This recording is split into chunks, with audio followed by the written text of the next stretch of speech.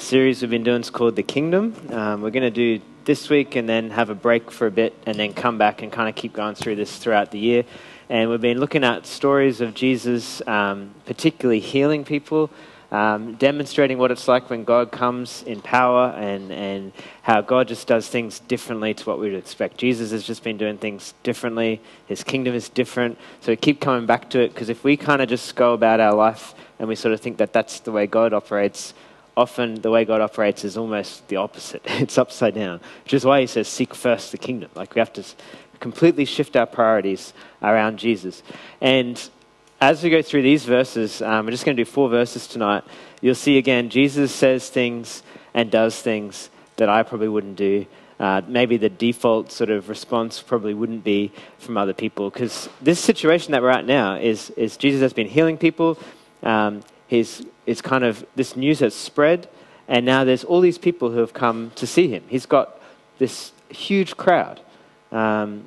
So he's popular, he's famous, he's got all this attention. All these people want to see him and want to hear him, and like that looks like success, right? Like we kind of are impressed by crowds today. Like if you get a stack of people at somewhere, that means it's awesome. Like that means you're important, that means it's valuable. Then we just want to get more people. Like Jesus should just get all these people and get more and more people. But the first verse we're going to read today is that when Jesus saw the crowd around him, he gave orders to cross to the other side of the lake. And when Jesus sees a crowd, he doesn't say, oh, this is awesome, let's get more people. He says, I'm going to get away from here. Like, he leaves. And it's not just like he's just going away. Like, he's getting on a boat and going to the other side of a big lake at the Sea of Galilee.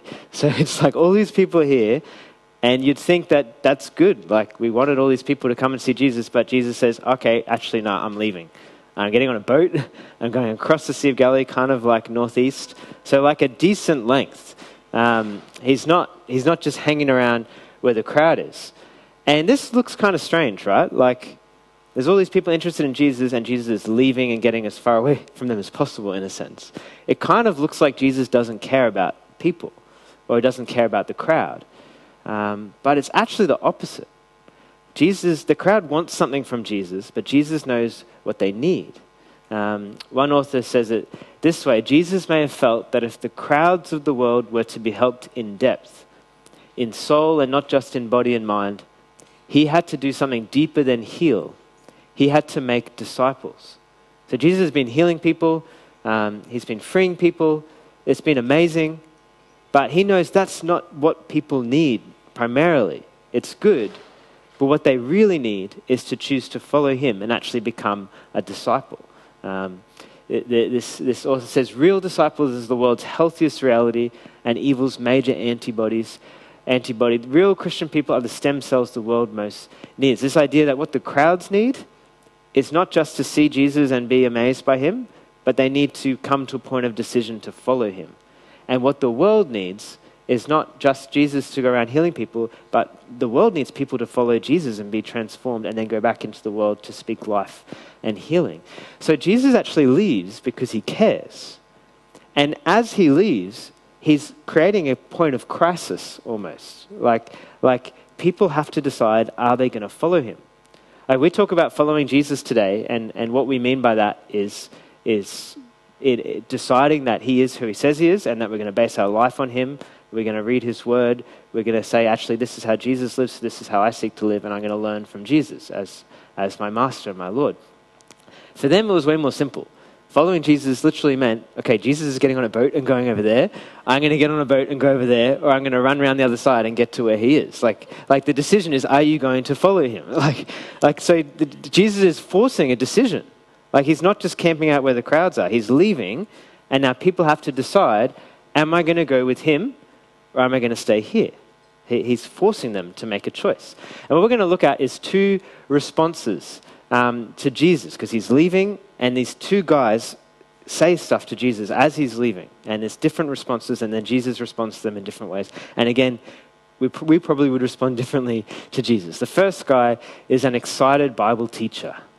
So this guy says here in Matthew 8:19, a teacher of the law came to him and said, "Teacher, I will follow you wherever you go." So this is a Bible scholar, someone who studied the Jewish Hebrew scriptures, who's impressed with Jesus probably. He's seen Jesus can speak, Jesus can heal, Jesus is amazing.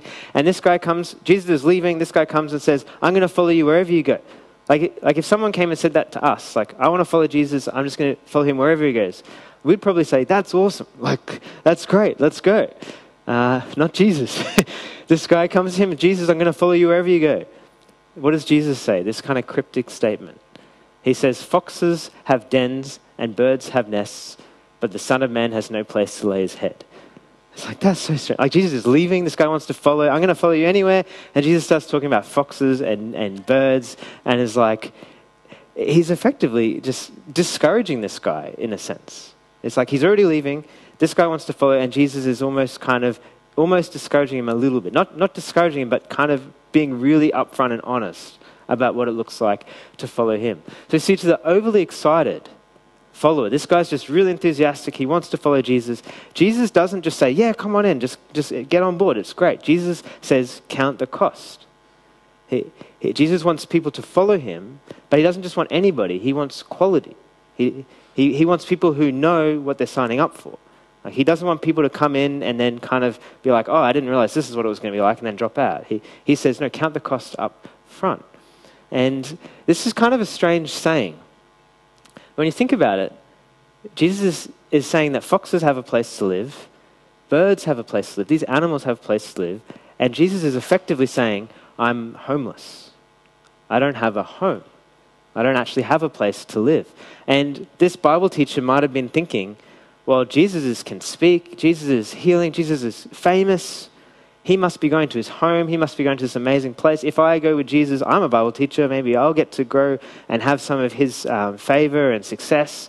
And maybe this guy thinks that Jesus must be going to this awesome house, and he said, I'm going to go where you're going, and Jesus says, no, like, I'm homeless, I have no place to live, I'm living in complete dependence on my Father, and complete dependence on the hospitality of others, maybe sleeping rough at different times. And Jesus says to this guy, count the costs. Like, he doesn't want him coming unaware. He wants him to think about it. This is a statue I found this week. These are actually, they're all around the world. There's actually one in Sydney. It's by a Canadian sculptor, and it's called Homeless Jesus. It's a sculpture of a homeless person on a bench, but if you look closely at the feet, there's nail marks in the feet. And it's just this subtle reference that, oh, there's a homeless person there, and it's actually Jesus. And this sculpture means a lot to the homeless people in the community. I think at the churches out in Sydney and probably around the world of Jesus identifying with the poor, and particularly of the idea that when we help the poor, that Jesus is present in that as well. But I've just been reflecting on this idea that effectively we follow a man who was homeless. Like, it's an interesting thing to think about. Like the Lord, the Creator God, when he comes into the flesh, lives in humility, didn't actually own a place to live. One author, Plummer, says Jesus' life began in a borrowed stable and ended in a borrowed tomb. That Jesus wasn't successful in the world's eyes. Like, he was a refugee to start with. He is fleeing his community and then dies as a criminal, accused criminal, and is buried in a borrowed tomb. Like Jesus' life, by the world's standards, is not very successful at all. And Jesus is saying to this guy who's really excited about following him, count the cost, realize what I'm doing and what my life will be like, and come in with your eyes open. And Jesus is honest about what it will take to follow him. He's honest about where he's going. He doesn't want people just to come in unaware. He doesn't manipulate people in. He wants people to follow him. But he's honest up front, in love, because he cares. He wants people to know what it will look like and what it will take. He says this in Matthew 16, a similar kind of verse. Jesus said to his disciples, whoever wants to be my disciple must deny themselves, take up their cross, and follow me. And again, I don't think Jesus is not saying, like, you got to do all these things and then you can be my disciple. Jesus is saying, this is what it looks like to be my disciple. Like, my life involves a cross. You're going to follow me. It's going to involve a cross. My life involves being homeless. He's saying to this Bible teacher, it's going to involve being homeless. He says, count the cost up front. Jesus is honest about that. And to this guy who's super excited about following him, Jesus is upfront and honest. Count the cost. And I suppose one question for us today, maybe we've decided to follow Jesus, or we're still thinking about it, or maybe we're just really excited, and sometimes we sing songs and we're just like, I'll go anywhere, Jesus, I'll do whatever you say. And maybe he's actually saying, well, count the cost. And what's our expectation of what following Jesus will look like? Because it's easy for us probably in kind of Christian culture to think that, well, the Christian life looks like being nice, getting married, having kids, having a home, having a good career, serving at church, and having a nice, comfortable life. Like that can kind of be the default, and that's actually kind of just our culture's view of what life looks like. But that's not the life that Jesus had. Like, Jesus is saying, I'm effectively homeless. Jesus was single. Jesus was celibate. Jesus was not, he was rejected and hated and despised and then crucified as a criminal. Like, that's Jesus' life, and he's the one we're called to follow. And what's our expectations of what our life is going to look like as we follow him? And do we have these subtle expectations, well, it has to look a certain way, and maybe it will look really different? And that's not to say that those things are bad at all, and not to say that God doesn't call us to different things, but maybe the expectation is to be actually, well, Jesus, that's what your life looked like. Maybe that's what my life will look like, and are we open to that? Or there may be other costs in following him as well. So to the overly excited, Jesus says, count the costs. He's upfront, he's honest. But then there's this other guy, this other response. I've called him the hesitating son. Because he's interested in following Jesus. So we see this in Matthew 8:21. Another disciple said to him, Lord, first let me go and bury my father. So again, Jesus is forcing a decision. He's getting on the boat. He's leaving. And this guy says to him, he calls him Lord and says, Lord. Basically saying, I want to follow you, but first I have this other thing to do. And he says, I need to go and bury my father, which is a pretty important thing to do, right? A very high priority of thing to do. And Jesus says to him, again, probably what we wouldn't say. Like, we would probably say, okay, no worries. Like, you want to follow Jesus? That's great. Go deal with that first and then come back. That's awesome. Jesus doesn't say that. Jesus says, follow me and let the dead bury their own dead. Like, that's intense. Right? Like, it's very blunt almost. Jesus challenges this guy in an intense way. And this is a bit of a confusing verse, and why would Jesus say something like that? And what's going on with this guy? And there's a couple of things that could be going on.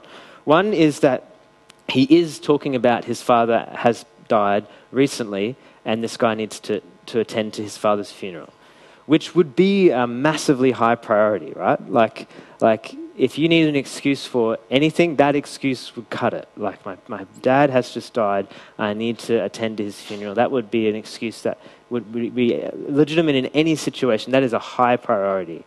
That could be what it is. More likely, it seems, is what he means is, I need to bury my father, is a phrase that people would use to say, right now, my job as a son is to look after my father in his old age until he passes away. And once he passes away and I've attended to that, I'll be released from my family obligations, and then I'll be free to come and follow you, Jesus. So he's actually not saying necessarily, I just have to go to this funeral. He potentially is saying, the season of my life is just not ready yet to follow Jesus. I want to follow, but first I've got to go and do this. And then Jesus says to him, let the dead bury their own dead. And what he's saying is, this guy, like, it's obviously important to honor parents, and it's important to attend parents' funerals. But the thing that kind of gives it away with this is this guy says, first, yes, Jesus, but first I need to do this. And it's this hesitating, or almost like procrastinating in a sense. And Jesus says to this guy, to the a hesitant son, who may be even putting Jesus off for years, if his father is not going to die for a few years, Jesus says to him, count the cost. But it's a different cost. It's not the cost of following him, but the cost of not following him. He uses this phrase, let the dead bury their own dead. This is intense, right? And Jesus is making a very intense statement about who he is and about what the world and those who don't follow him are like. and effectively saying, like, this is a huge decision that this guy is face to face with. He's face to face with Jesus. And he's sort of saying to Jesus, actually, I'll attend to you later, Jesus. I need to go and attend to this other stuff. And Jesus is saying, that other stuff is dead. The society that you're in is dead. And the author of life is sitting right here before you, and choose life. Jesus is challenging this guy and almost shaking him and saying, follow me, because there's a cost to not following me. If you go back to that, you may never, and you're going back to not life. I have life, and I'm the only one with life. So he's showing this guy really the seriousness of the decision. He's not saying to this guy, okay, don't worry, just go back to your funeral. He knows that this guy's right here, ready to follow Jesus, and if he doesn't do it now, he may not do it, and that's serious, because there's a cost to not following. This is how one author kind of paraphrases maybe what Jesus was saying. William Barclay says, Jesus was saying to this man, you are feeling that at the moment you must get out of that dead society in which you move. You say you will get out when the years have passed and your father has died. Get out now, or you will never get out at all.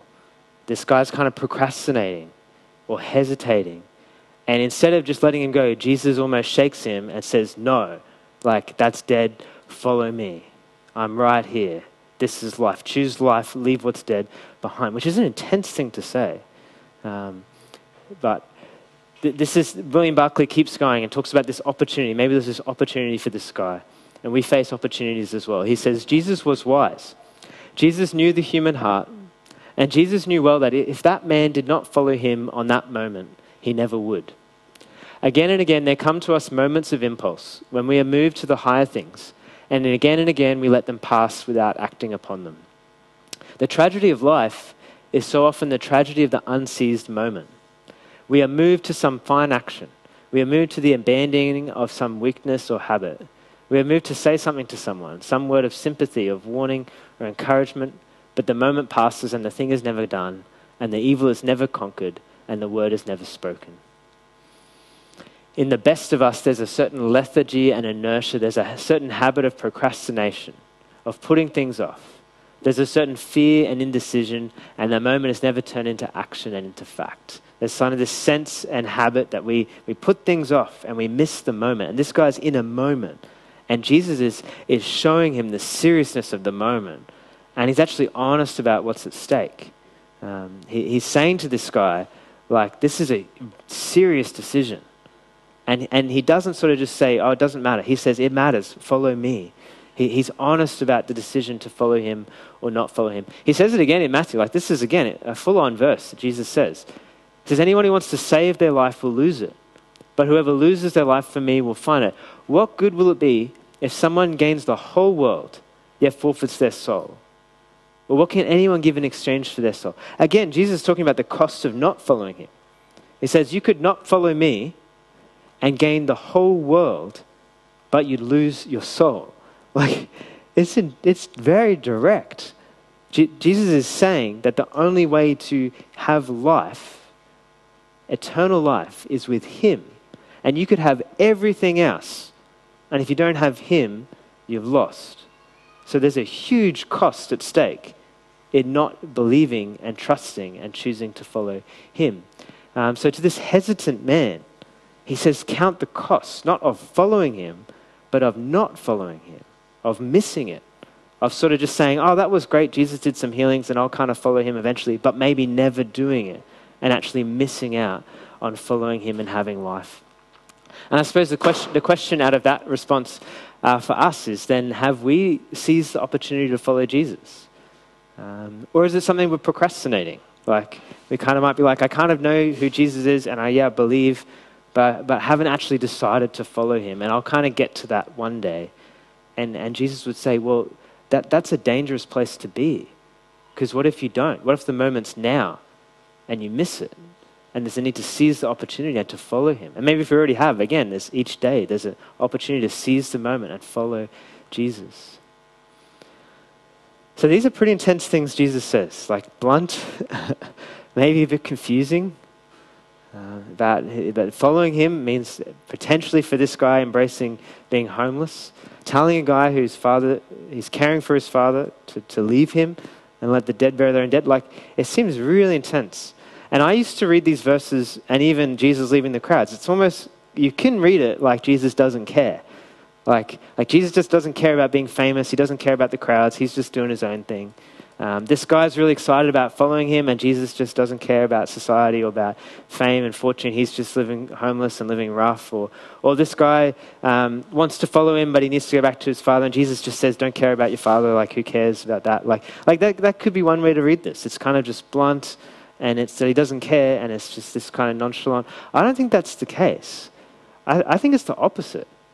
I think Jesus is brutally honest because he cares. It's like a doctor who speaks the truth to their patient, maybe really brutal truth, but the doctor understands the situation, the health crisis, understands what's needed to be done in order to have breakthrough and healing and survive. So the doctor doesn't dumb it down. The doctor says, oh, it doesn't really matter if you don't take your medication. It's no big deal. Like the doctor doesn't, that's not a good doctor. The doctor says it straight and in love speaks the truth. And again, in these verses, Jesus is very direct. Count the cost of following. Count the cost of not following. But he does it in love. And even, especially this guy who's hesitating. Like, Jesus doesn't just sort of say, oh, okay, well, it doesn't matter. Like, if you're prioritizing your family, then I'm not interested. No, Jesus says to this guy, like, wake up. Like, he almost shakes him. It says, follow me. Like, he pulls him in. He says, don't you realize, yes, you're honoring your father, which is good. And Jesus says to honor parents, that's important. But this guy's face to face with the Creator God. He says, don't you realize who I am? And he pulls him and calls him to follow him. What we can see from these verses is that either way, there's a cost.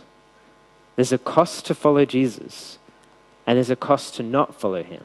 There's not an option which says, like, easy, comfortable life of just pleasure and success and eternal life with God. Like, according to Jesus, that's not on the cards. Like, it's either embrace following him now, which will involve a cost, or it's lose and miss out on following him, which will involve a much bigger cost.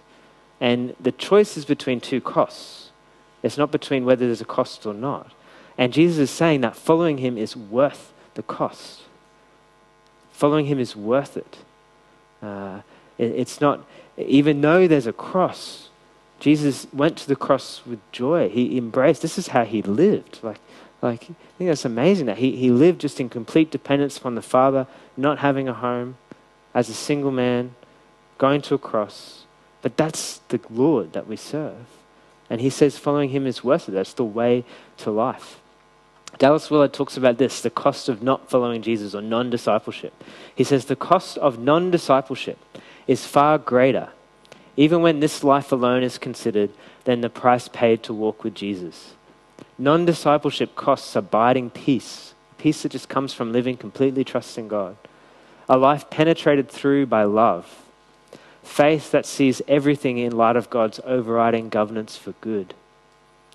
Hopefulness that stands firm in the most discouraging of circumstances. Power to do what is right and withstand the forces of evil. In short, it costs exactly the abundance of life Jesus said he came to bring.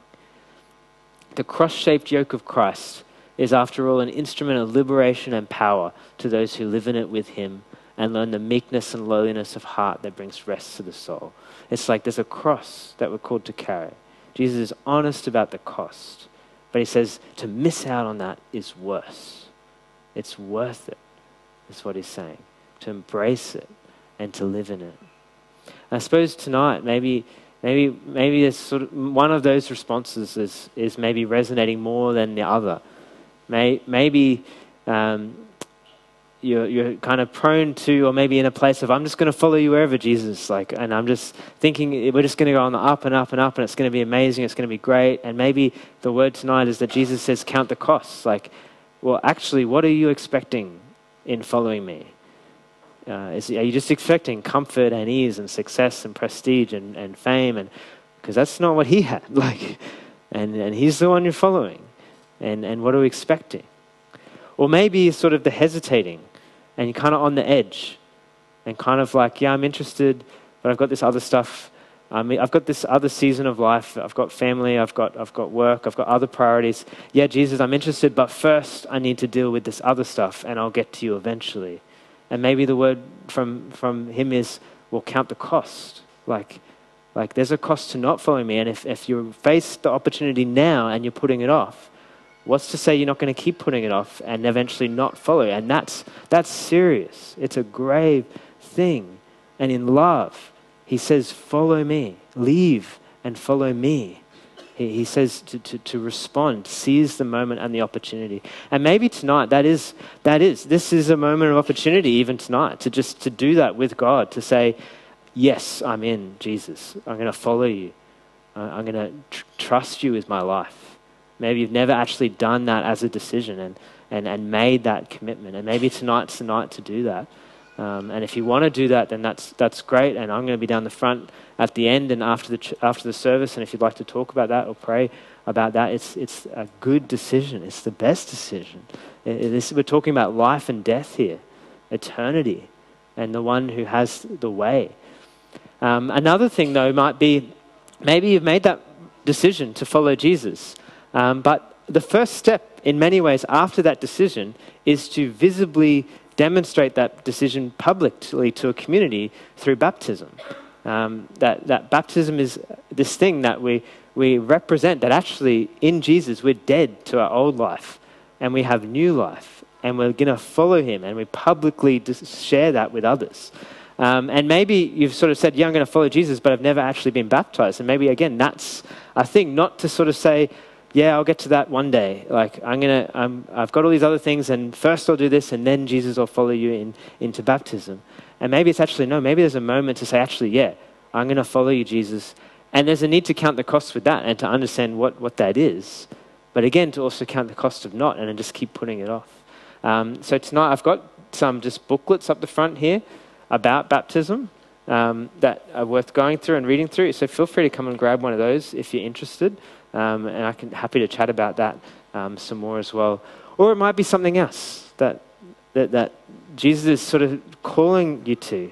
And there's a moment, and tonight's the night to seize the moment and seize the opportunity. So I'm going to pray. The band's going to come and we're going to sing a couple more songs, and then we'll head into dinner. So maybe you could stand with me and let's just spend this time responding to the Lord.